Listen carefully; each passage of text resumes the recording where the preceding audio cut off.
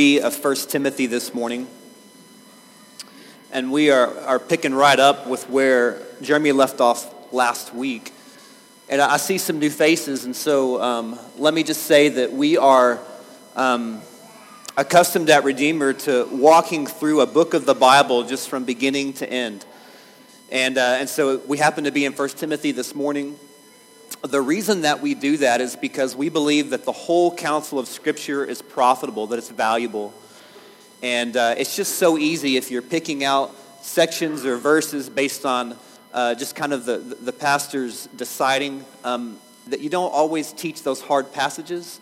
And you would tend to maybe skip over things that we need to hear, but maybe you're just afraid of approaching. And so this kind of forces us just to deal with everything in Scripture and to take it seriously. And so y'all saw Jeremy squirm last week with the end of 1 Timothy chapter 2, and you're going to get to see me squirm a little bit this morning as well, but it's good. I firmly believe that if there's are parts of Scripture that don't rub us the wrong way, then we're not taking it seriously. If we really believe, as the Bible says, that we're sinful and that our minds are darkened and our hearts are darkened, then there should be some things in the Bible that rub us the wrong way. And so we're going to press into that this morning, and we're going to talk about what I think is just a wonderful issue to talk about, but also it can be difficult. And so that's enough introduction. Let's go ahead and get rolling. Okay. It is a pleasure to teach to this group of people, because I know that the Lord is working, and that's not the case in every congregation all over the world this morning.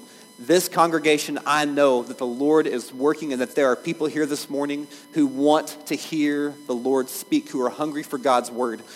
And so let's read 1 Timothy chapter 3. We're just going to read through about verse 7, and we're going to cover this section where Paul is talking to Timothy about eldership. All right, the saying is trustworthy. If anyone aspires to the office of overseer, he desires a noble task. Therefore, an overseer must be above reproach, the husband of one wife, sober-minded, self-controlled, respectable, hospitable, able to teach, not a drunkard, not violent but gentle, not quarrelsome, not a lover of money. He must manage his own household well with all dignity, keeping his children submissive. For if someone does not know how to manage his own household, how will he care for God's church? He must not be a recent convert, or he may become puffed up with conceit and fall into the condemnation of the devil.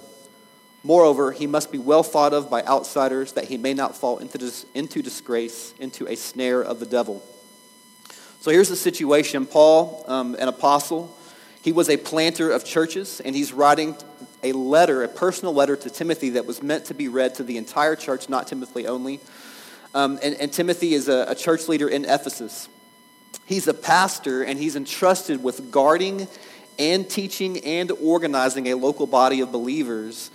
And there's a problem. The problem is that there are unqualified teachers, people who are deceived and also deceitful, and they are speaking into the lives of Timothy's people.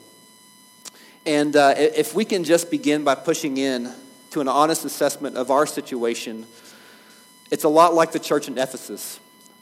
We are looking for someone to speak into our lives. We're looking for people to speak into our lives about our finances, our self-improvement, our business practices, our relationships, our spirituality. And that is, if you're a Christian or not, it doesn't matter. We are all looking at TED Talks or podcasts or reading books about self-improvement. And if that's not you, if you're not doing that, maybe you're picking up one-liners off of Facebook and you're just looking for something to latch onto to help you to build the way that you look at life, some kind of a mantra or construct to help you get through. And so it may be that you're trying to salvage life at this point and you just need something to get you going. Or it may be that things are comfortable and you're just trying to improve or get ready to know how to take that next step. But that's essentially why many of us are here this morning, is there's something going on in our life and we need help. We need someone to speak into it that we might be able to proceed and move forward. So let's pause for a moment and let's pray that we have ears to hear what the Lord might say to us this morning. Lord, thank you for your word. We thank you that it's relevant, that it speaks, that it's alive. Lord, this morning, would you please speak to our hearts? You are the only one who is capable this morning with your word of speaking to our individual situations. So we ask that you would do that we would have open ears and open hearts to what you want to say. Amen. Okay.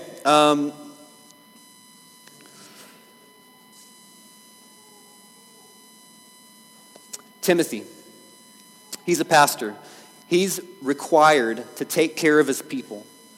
And it's his job to make sure that whatever messages are out there, whatever false messages, whatever good messages, that he knows what they are. And it's his job to filter those. And it's his job to know what those messages, which messages have the ear of his people. Because he's got to be someone who can help them to discern the good messages from the bad ones, right? That's his job. And so as the church in Ephesus grows, he can't do that just because of the numbers. Numerically, he can't do that all by himself. As more and more people come to know Christ, the church grows. He is going to want to be involved in the lives of his people, but he can't do that for everybody. And the same is true today. Jeremy's job as pastor of Redeemer is to know what's going on with his people, to know the messages that are out there, and to help guard against the false ones. Well, as Redeemer grows, he can't know everybody. And so that's what this passage is about. This passage is about installing elders, people who can come along beside the pastor and can help guard and oversee the flock. So it would be unrealistic for Jeremy to expect himself to be able to look over everyone all the time as the church grows. And it would be incredibly unrealistic for the church to expect him to do that. All right, any church that expects the pastor to do everything, to know everybody, to be all things to every single person, that pastor is going to burn out. And if he doesn't, he's going to retreat to his office and he's just going to come up on Sundays, he's going to preach a sermon and go home while his flock is left to the wolves during the week, all right? Eldership is about caring for people, being involved. And so in this letter, Paul is giving the qualifications for eldership. He's saying, if you're going to have guys who are going to come alongside you, Timothy, and help care for and guard the flock, these are the things that they need to be so that they're qualified to be elders. And so this passage is not at all really about what an elder does. We find that by looking at a lot of New Testament texts to figure out what exactly an elder's responsibilities are. This pastor is about qualification. But there is a clue here, and I just want to talk real quick about the word overseer that Paul uses. Overseer, elder, pastor, those three words are all used interchangeably throughout the New Testament to describe this position, this church office. And that word pastor literally means shepherd. And if we look at 1 Peter 5, 1 through 3, this is going to make that connection for us super, super clear. This is another passage where elders are being addressed. Except it's Peter. He says, I exhort the elders among you as a fellow elder and a witness of the sufferings of Christ, as well as a partaker in the glory that is going to be revealed.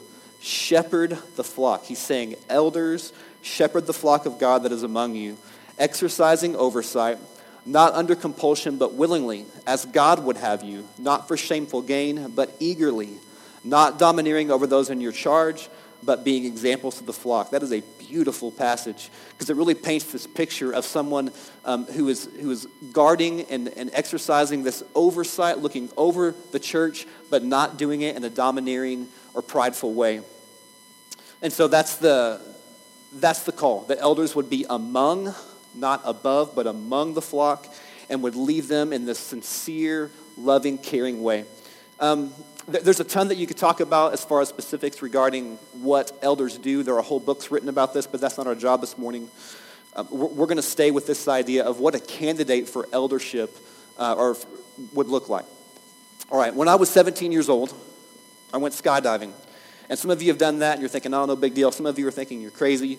But at that time, and I don't know if it's still this way today, when you go skydiving or when you went skydiving, you had to be tandem the very first time that you jumped. And so that meant that you had an instructor who was literally strapped to you. They had a harness on, you had a harness on, and it was over your jumpsuit or whatever. And there were literally several points of connection where they were strapped to your back. And when you jumped out of the airplane, the two of you were like this together, going like that. And so in my 17-year-old mind, there was a very important question that I never thought to ask. Because, when you're 17, you think you're invincible. You're not thinking about consequences of life and death. You're just doing stuff. And so there I was, just doing stuff, jumping out of airplanes. And so, but I never asked him, have you ever done this before? I mean, he shows up, right? And he says, all right, you're going to pack your parachute like this. And we did that. We packed the parachute, right? And he says, you're gonna jump when I say jump. And, it just never occurred to me to ask, does this guy actually know that everything is good to go? That he's done this before, that he's checked off all the boxes so that when we jump out of that airplane, I can jump with confidence that we're going to be okay, that we're going to land safely. And of course, I'm fine, right? I made it. Here I am today, okay? But it's never crossed my mind.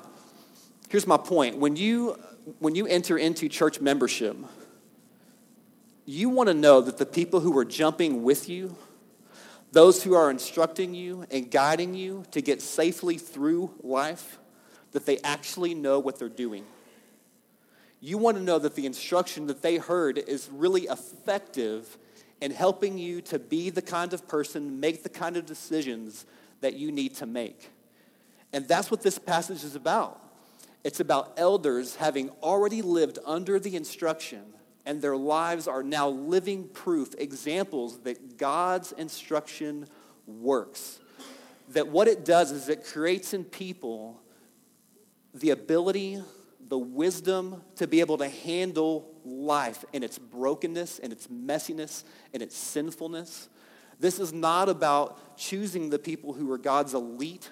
This is about examples of life that have been refined and worked on by the Lord, and that those are the people who can now help to guide other people who are in different places in their walk. And so, man, you might say, Paul, I don't like your metaphor. There's not that much at stake, right? We're not jumping out of airplanes here. I come to here to Redeemer on Sunday mornings. I come to GC, and I'm along for the ride here. I'm here because I want friends. I get encouraged when I come. But make no mistake, we are all jumping. There is the potential for every one of us for something to go terribly wrong. And it does not take very much thought to think of something in your own life that has gone terribly wrong or someone close to you. Make no mistake, we can wreck our marriages, all right? That's possible. We can absolutely estrange our children. We can live a life devoid of any real meaning. We can develop an addiction. Worst case scenario, we can suffer the most ultimate sudden stop at the end and meet God and not be prepared for what he might say to us when we die. There are real things on the line. And so again, we're all taking cues, right? We are all trying to figure out how is it that we construct our lives to avoid those disasters, to create the best possible ends for ourselves. We're all doing that. Whether you're surviving or whether you're just planning retirement, whether you're trying to manage a marriage or a bad relationship with a kid that you currently have, we are all trying to figure out how do we proceed. So, elder qualification. We want to know, is this the kind of person that can help us to lead a life that is what God wants, which is a life of obedience, joy, self-sacrifice, purposeful suffering. All right, we're all going to suffer. Everybody's going to suffer. The question is it purposeful or not? So let's dive in a bit and let's see what Paul says about this qualification of elders. He starts out by saying the saying is trustworthy. If anyone aspires to the office of overseer who desires a noble task. When Paul uses this phrase, the saying is trustworthy, he's saying that what immediately follows after is a popular and agreed upon proverb of that day, all right? Namely, if anyone aspires to the office of overseer, he desires a noble task. So here's the point. People just recognized and understood that if someone grew up in the church and they decided, hey, I think I might want to be an overseer, that they had that desire, that was a good thing, all right? And we should see it the same way, all right? Obviously, if you want to be an overseer for the right reasons, we'll get to more of that in a minute, but then he says that he desires a noble task. Okay, the task is noble because of what it cost our Lord to begin building his church. Let's look at Acts 20:28. This is another message to a different group of elders. And here's what it says. Pay careful attention to yourselves and to all the flock in which the Holy Spirit has made you overseers to care for the church.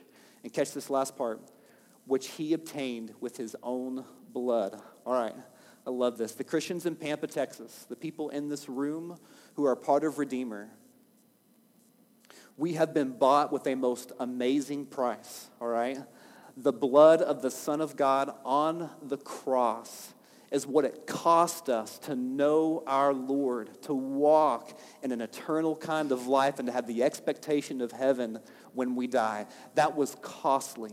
And so any man who is going to oversee that group of people, God's prize, that is a noble responsibility. That is a good and a weighty responsibility because of what it cost our Lord. Paul then goes on to say, therefore, with this word, he's saying that because the task is noble, this is what I require of the man who might fill this position. So it's Spider-Man, right? The first Spider-Man before they did all those crazy sequels. He who has great power has great responsibility, right? Okay. Thank you, Danny. So because the task is so noble, the responsibility is big, and it takes a certain kind of a person to be able to rise to that equation, okay? And so he says that a prospect must be above reproach. Okay, this does not mean perfect, all right? No one is perfect. The Bible is clear on that. You cannot achieve perfection in this life. But when Paul says above reproach, he's talking about the overall reputation of a man, how the church community and how the larger community would view that person.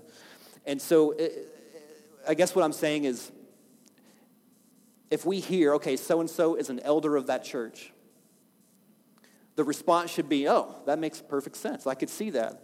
The response should not be, oh, wow, that guy cheated on his wife. Or, oh, whoa, that guy cheated me in a business transaction. All right, that should not be the response. And so the overall reputation of the man is what Paul is getting at. And he says that this person should be above reproach. And now he's going to lead into some specifics about what above reproach means. The first of those is husband of one wife. Okay, ton of debate about this over the centuries about what this actually means. But let's see if I can try and just kind of give you all the different views real quickly and tell you where Redeemer lands on this. Paul's point is not that a man has to be married to be an elder, okay? Paul himself was not married, all right? Case closed, all right? He was single. But given that most men do marry, there's a way to be married that makes a man above reproach. And so what's in view here is faithfulness. It's this idea of a one-woman man. And so thank you, George Jones, Dave Hollister, John Legend, all those guys for writing songs called One Woman Man. All right, look those up. They're great. All right, so some commentators believe that polygamy may have been the prohibition here, that what he's getting at is that we're not going to have polygamists be elders. And, you know, some commentators will point out that there was polygamy that was actually kind of common in Jewish circles at that time, but really it was uncommon in the church at that time. And so we don't personally think that that's what it's about, but obviously polygamy, bad deal, okay? All right. Now, here's where it gets sticky, all right, because a lot of people believe very strongly about this one. And, the idea being that a man is disqualified if he's been divorced, okay? That a man has married and that he's divorced his wife and now he has a new wife, and that this would disqualify him from eldership. It seems to us that reading this passage, that all of the qualities that follow are present-day qualities, right? You wouldn't say, this guy used to struggle with alcohol, or this guy used to, back in the day, struggle with being sober-minded. He kind of flew off the handle a lot. So therefore, he's now not a candidate for eldership. Look, we are all in process, all right? So it also seems to follow that, look, we're not going to hold a guy back from eldership just because he had a failed marriage back in the day. If today he is loving his wife well, faithful to his wife, God has moved, worked, and has reconstructed some things to where now he's in a healthy position, then yes, he is still a candidate for eldership. I just don't think it's okay for us to say these sins are the ones that we're going to hold on to and we're going to remember forever, and then these sins over here we're going to forget. There's another interpretation of this that would say a man cannot be an elder if he's remarried after his first spouse has died. All right, so the man's married. Now he has a second spouse dies. Now he has a second wife, and we learned in 1 Corinthians, we saw that Paul actually, he gave license to people who were widows to remarry. So it doesn't make sense here that he would say, okay, well, now if you're a widow, you can't be an elder. Unless he's the one who killed her, and then that's a different issue altogether. But, okay, so, excuse me. The next thing is sober-minded. And so let's talk about that. Sober-minded is the man who is balanced and thoughtful in their assessment of situations. This is a man who doesn't jump to conclusions. He realizes that there are at least two sides to every story and argument. The sober-minded man looks for the reasons lying underneath what people say and do, and he understands that those reasons matter, that motivation, that past history, that past baggage, all of these things that drive our actions and words, that those things are important and they matter. And it's this person who searches for understanding who can be a good elder because they're trying to learn and know the person. They care about people. And it helps them to measure this gracious response. It helps them to see the situation more holistically and be able to guide, give people advice, help them navigate tricky situations, and hopefully not make the matter worse, right? We don't want an elder to make things worse, okay? Being self-controlled is next. Self-controlled is Holy Spirit power against the flesh. It is not an ability to keep things together publicly while privately your life is falling apart. The person who is self-controlled, this is a fruit of the Spirit, is the person who in all manner and aspects of life is demonstrating Holy Spirit power to do, say, act in the right ways. And so I want to emphasize again that the elders are not God's perfect ones. It's clear from the scriptures that we all sin a lot, if not outwardly, inwardly, pretty much constantly, okay?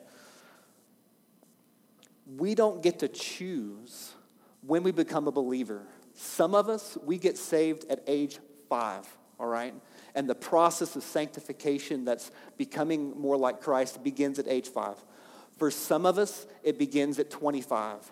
55, 95. We don't pick that. The Lord decides when he's going to intervene and how he's going to start that process and when he starts it. And he decides at what pace and which areas he's going to sanctify us in.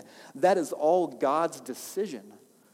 And so when we say this man is a candidate for eldership, we're not saying, congratulations, you've achieved all of these things because of your religiosity, because of your religious discipline. What we're saying is God has done some really amazing things to make this person resemble Jesus, and we're just recognizing it. We're saying, here's the guy who God has been working in. We think he's equipped. He has this desire. He can fill this role, and praise God for preparing this man. That's what eldership is. Paul also says hospitable. That an elder is hospitable. So we've talked a lot about hospitality. Again, there's whole books written on this. Very obviously, it means if you're a hospitable person, you have people into your home, okay?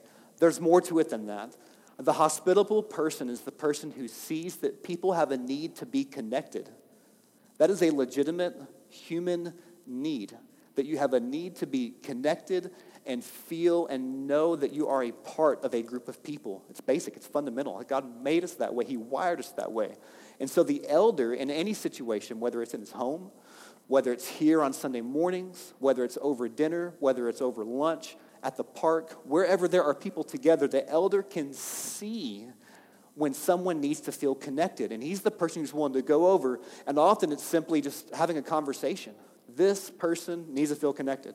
That's a legitimate human need, and I'm going to help that person to feel that way. It might be showing them where the bathroom is. It might be talking about work or sports or whatever, but the elder knows this person needs to feel connected, and he's welcoming and inviting people into this church body.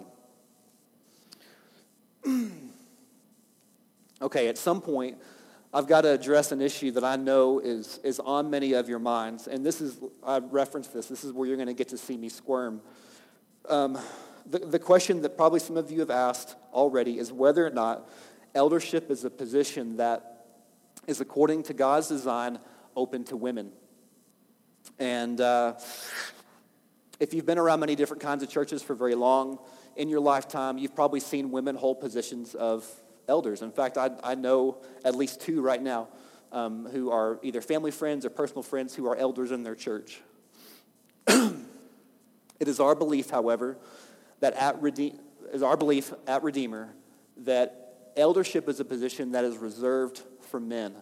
And it has nothing to do with capability. It has nothing to do with intelligence. It has nothing to do with women being inferior in any way. It's simply that God has established roles based on gender.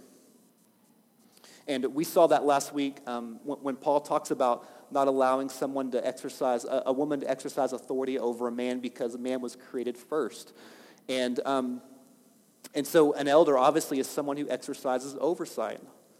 They're overlooking the entire body, men and women. And they're overlooking through teaching. They're teaching the entire body, men and women. And in rare cases, they're having to do church discipline, which may very well be with a man. And so because of those things, because God created man first and then the woman, man has the responsibility, is tasked with this role of leading. And so I understand that, Christian or not, this morning, that could be difficult to swallow. But look, it's not because men have just traditionally held these power roles and boys rule and girls rule. Okay, that's not what we're talking about. Because if we're honest, we can look at every single society throughout the ages, every single organization, every single culture, and we can find instances of male abuse of power. All right, it is a product of the fall. It's what sinful men do. And if you want to get right down to it, feminism, a 60s movement that we're still feeling today, feminism, is the response against that. Because, look, women have said, look, we're not idiots. We see how you're abusing power, how you are nullifying contributions, how you are objectifying women, and we're not going to have it. We're not doing it. And so because of the way culture and society has changed, women have been able to wrestle more power, and they've been able to change things. All right, but let me ask you this. If I build a car, and I completely ignore the manual, and the car does not start, it's not because the manual was wrong. It's because I did it wrong, right? And so the woman is perfectly right in standing next to that man and saying, you built the car wrong. You're doing it wrong. Please follow the manual. They are rightfully angry that what was constructed was off and it was wrong. But the woman does not, and nobody has the right to rewrite the manual or to say the designer was wrong. And so we've got to get back to the manual, and we have to trust. That's really the question. Do we trust that God's design, which we have obviously lost, do we trust that God's design is actually good? And that is a difficult step to take. It's hard because there are women in this room who have suffered immensely under male abuse of power, and whether that was in the home or whether that was in the church, and everything in you wants to rail against this, and that is absolutely understandable. You are right to be angry. And yet, is it possible that if men could become the kind of servant-hearted, caring, attentive, listening men that they were designed to be, that women, that would be something that you could get behind? That is God's intent. That is God's desire. We don't get to throw out the manual. And so I guess what I'm asking is this. Men, right now, how are we doing at following the manual? Are we domineering in church? Are we domineering at home? And the other side of this is passivity, because I see this too. Some men, it's not that they're domineering, they're passive. They completely just kind of step away from responsibility. And here's what happens. The woman says, whether it's in a church or whether it's in a home, the woman says, I've got to step in because things are falling apart. My man is playing video games, or my man is watching TV. My man is doing this and doing this and doing this. He's not fulfilling his role. And so now the woman has to step in, and they are the ones who are holding things together. And some of you are doing that. And some of you had moms who did that. The mom was the one who had to keep everything together because the dad was checked out. And that's the other side of this coin, and it's also wrong. Man, if we are following the manual, we are taking our responsibility seriously, and we are leading in a caring and loving way. And I know this passage is about eldership, and so that's true in churches. We see this in churches where men have just stepped out. Woman has said, we've got to hold this together. So they are the ones who have stepped forward. But it's also true in our homes. And so let me hit on a couple other quick things, and then we're going to wrap up. Paul says that an elder should be able to teach. The head pastor is going to need help in this area as well. The fact is he can't do it 52 Sundays a year. That's true for our pastor. It's true for any pastor. Preaching week in, week out is a weighty, exhausting thing. And so, in a lot of churches, ours included, occasionally we have other studies that happen, whether it's on Saturdays or Monday evenings. And the pastor can't be expected to do all of that all the time. And so it only makes sense, and I love God's design here, that there are other men who are available and capable that can teach, who can step up and be able to carry that load. The next thing is Paul says that a candidate for eldership is not a drunkard. This is pretty plain. We have all probably seen the effects of alcoholism, and there's no place for it in the church. Not violent, but gentle. Not quarrelsome. The candidate for eldership is safe and approachable and is not easily pulled into a debate or fight. A great example of this, I think, is my father-in-law. He's a lawyer here in town, but he also has some cattle that he ranches. And one of the things that he is very, very big about is about approaching the cattle kindly. And even when you're just talking, when you're trying to get him to do something, he does so gently, unless he has to be forceful. And so he does this because he believes that if you create an environment where the cattle feel safe, that they're more likely to do what you want them to do, and they're more likely to comply. All right. So obviously, if you are a person who is safe, approachable, kind-hearted, and not domineering and forceful, that people will be more likely to come to you. All right, and they will seek guidance, and they will respond when you have something to say to them. Not a lover of money. All right, all of us love something. And if it's not God, let's just be frank, it's usually money. For most Christians, I think this is a constant battle back and forth where we're trying to focus our attention on God and direct it away from money and what money can do for us. But the candidate for eldership has kingdom priorities, and this is what I mean. He understands that every single thing that we have, all that's been given to us, has actually been given to us by God, and it's for his purposes.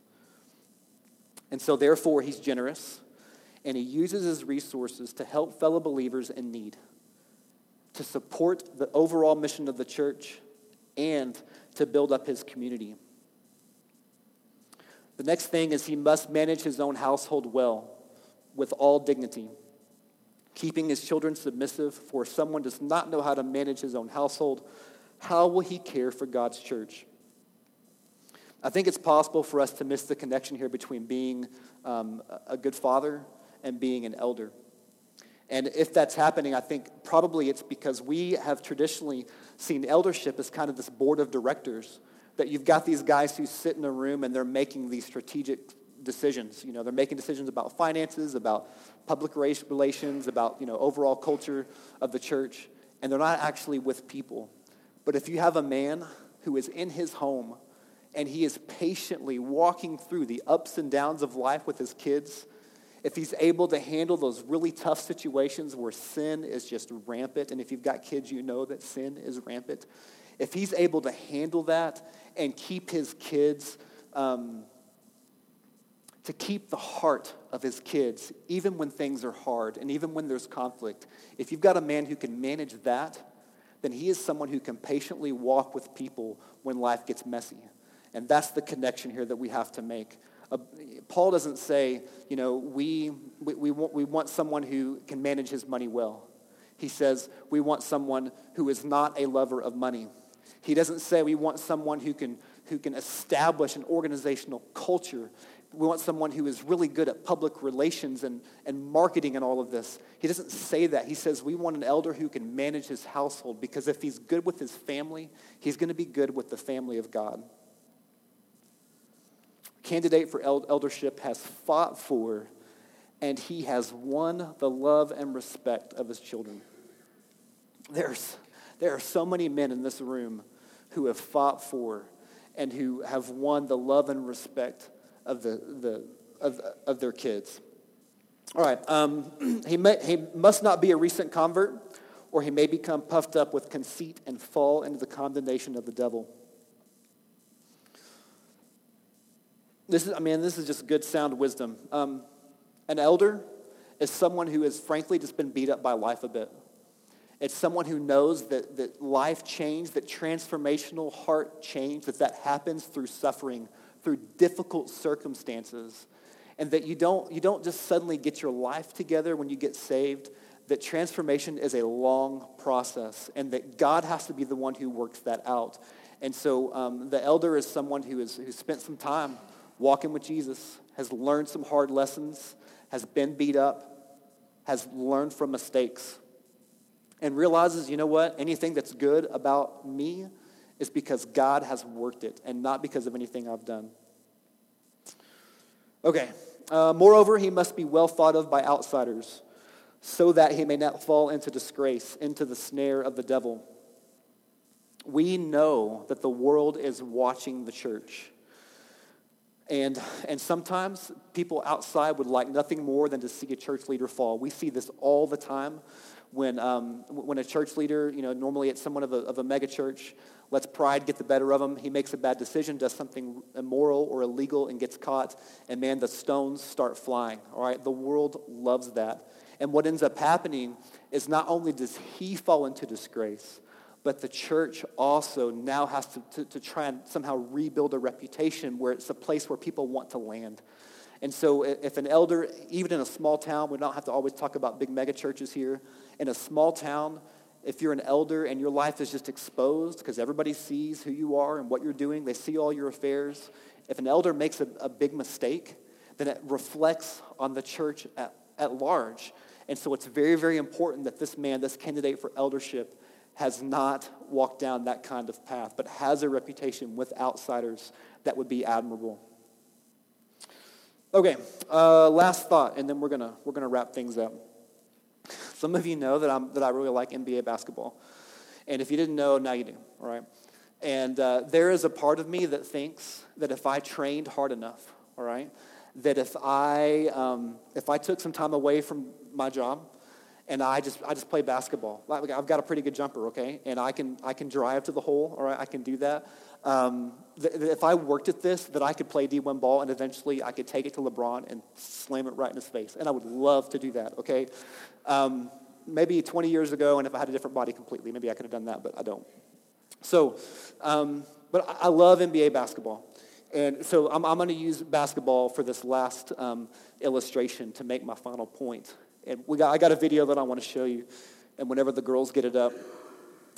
By the way, while they're getting that ready, just wanted to say, we had some technical difficulties earlier with the slides, and I've done that job before. If you are the person who is doing that job, you never get any credit unless something goes wrong, right? And then everyone's like, what's going on here? But they faithfully fulfill that position every week, and so I'm super grateful for that. And they worked feverishly back there to get us back working, and did a great job. But here's a video. We'll see if it works. If I have to, I'll just explain it, but it's pretty funny to watch.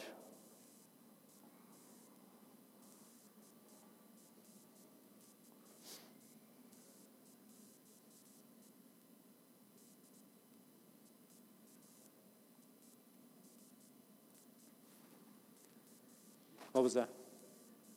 Okay. All right, we're going to go on. You can see this guy right here. His name is Giannis. He was the league MVP last year. This guy is 6'11", and he moves like he's 5'10", right? He's built like a brick house, but he's super tall. He is like the perfect basketball specimen. And he's really good, all right? He won the MVP. And what he's doing is he's showing a couple of guys who've obviously just kind of been pulled off from the sideline. He's going to show them how to do what's called a Euro step. All right, so he's got this guy. This guy's, man, he's a total scrub, right? He acts like he knows something about basketball, but he really doesn't. And obviously, he's standing there with the MVP. And so Giannis starts to teach him and show him this move. And he says, all right, if I go this way, which way are you going to go? And the guy says, the guy just kind of doesn't respond. He doesn't play along. And so what I'm struck by in this video is that this guy who knows a little bit about basketball is standing across from the reigning MVP of the most elite basketball league on the planet. And he is just wonderful to even look at. There's our sound. And he's not playing along. He's standing there acting like he's got something that he wants to contribute. Are we going to see it? One last try, and if not, we'll move on. All right, girls, we're going to call it good. Anyway, Giannis says, hey, if I go left, what do you do? And the obvious answer is you go with me, right? Because when you're defending someone, you follow them to the basket. That's what you do to guard them. And the guy doesn't do it because he wants to show him, oh, I can take a charge. And I'm like, oh my gosh, like this is the reigning MVP. Listen to what he's saying. Like, listen to him. He's trying to teach you something. Don't get snarky, which is what he does. So here's my question, men. Why is it that when we are around other dudes who have a proven track record in a certain thing, that we are reluctant to hear what they have to say? Can we just be honest that when we're around other guys that have done well at parenting or being married or scripture study or whatever it is, that we would almost rather stand on our kind of shaky leg and talk about what we know than listen to what the man is saying or to ask good questions. There is something in us that is reluctant. And so here's what I'm absolutely not saying. I am not saying that your elders are the MVPs. That's not what I mean. I'm not talking about elders anymore. I'm talking about how to grow into these qualities. Because this passage, although it's about elder qualification, these qualities are for everybody. The Bible doesn't say if you want to be an elder, and only if you want to be an elder, then love your wife well. That's a call for all men. And so if you want to grow in these qualities, the way that happens in part is being in a community where you are rubbing elbows with other men. You are watching them parent. You are watching them read scripture. You are hearing about how they handle their jobs in those tricky situations. And our attitude has to be, what can I learn from this guy? What does this guy have to offer me? Instead of, how can I maintain my very shaky semblance of self-respect, which is what we do. It's what we do. We have to fight against it, to be humble and listen to guys who are further along the path than us. And look, you may be further along in the path in one area, and I may be further along the path in the other. We all have things that we can learn from one another, okay? So what we're going to do is we're going to enter a time of prayer. The band's going to come up, and they're going to play, and I would just ask you to remain seated. And there's a few things that you might think about during that time, and just be reflective and prayerful over. If the Lord is working in your heart this morning, obviously, just go with that and be prayerful with him this morning. But if you need something to kind of be thinking about, here's a few things. First, pray that Redeemer would be the kind of church that's obedient in elder selection. That we would choose men that would fulfill these qualities, and we would not compromise on that. Second, would you pray that the Lord would raise up men, that he would begin to work men who actually fulfill this role? because we need it. Our church is growing. And the messages that are out there that are coming at us, they're not slowing down, all right? They're picking up. And then finally, thirdly, would you just evaluate your own heart? Are you teachable? Are you someone who wants to run into the presence of guys who are farther along than you, and obviously women as well? Are you teachable? Do you want to learn what you can from the people who the Lord has placed around you? All right, so take a few moments, band. Y'all come on up. I'm going to pray, and then they're going to start playing. Lord, as we enter this time of prayer, would you move? Once again, the obvious thing is that there are a lot of people in this room, and everyone's got their own thing that they're dealing with and their own thing that you want them to hear this morning. Lord, would you work? We are completely 100% dependent on your word and your spirit to make it active in our lives. So would you do that this morning?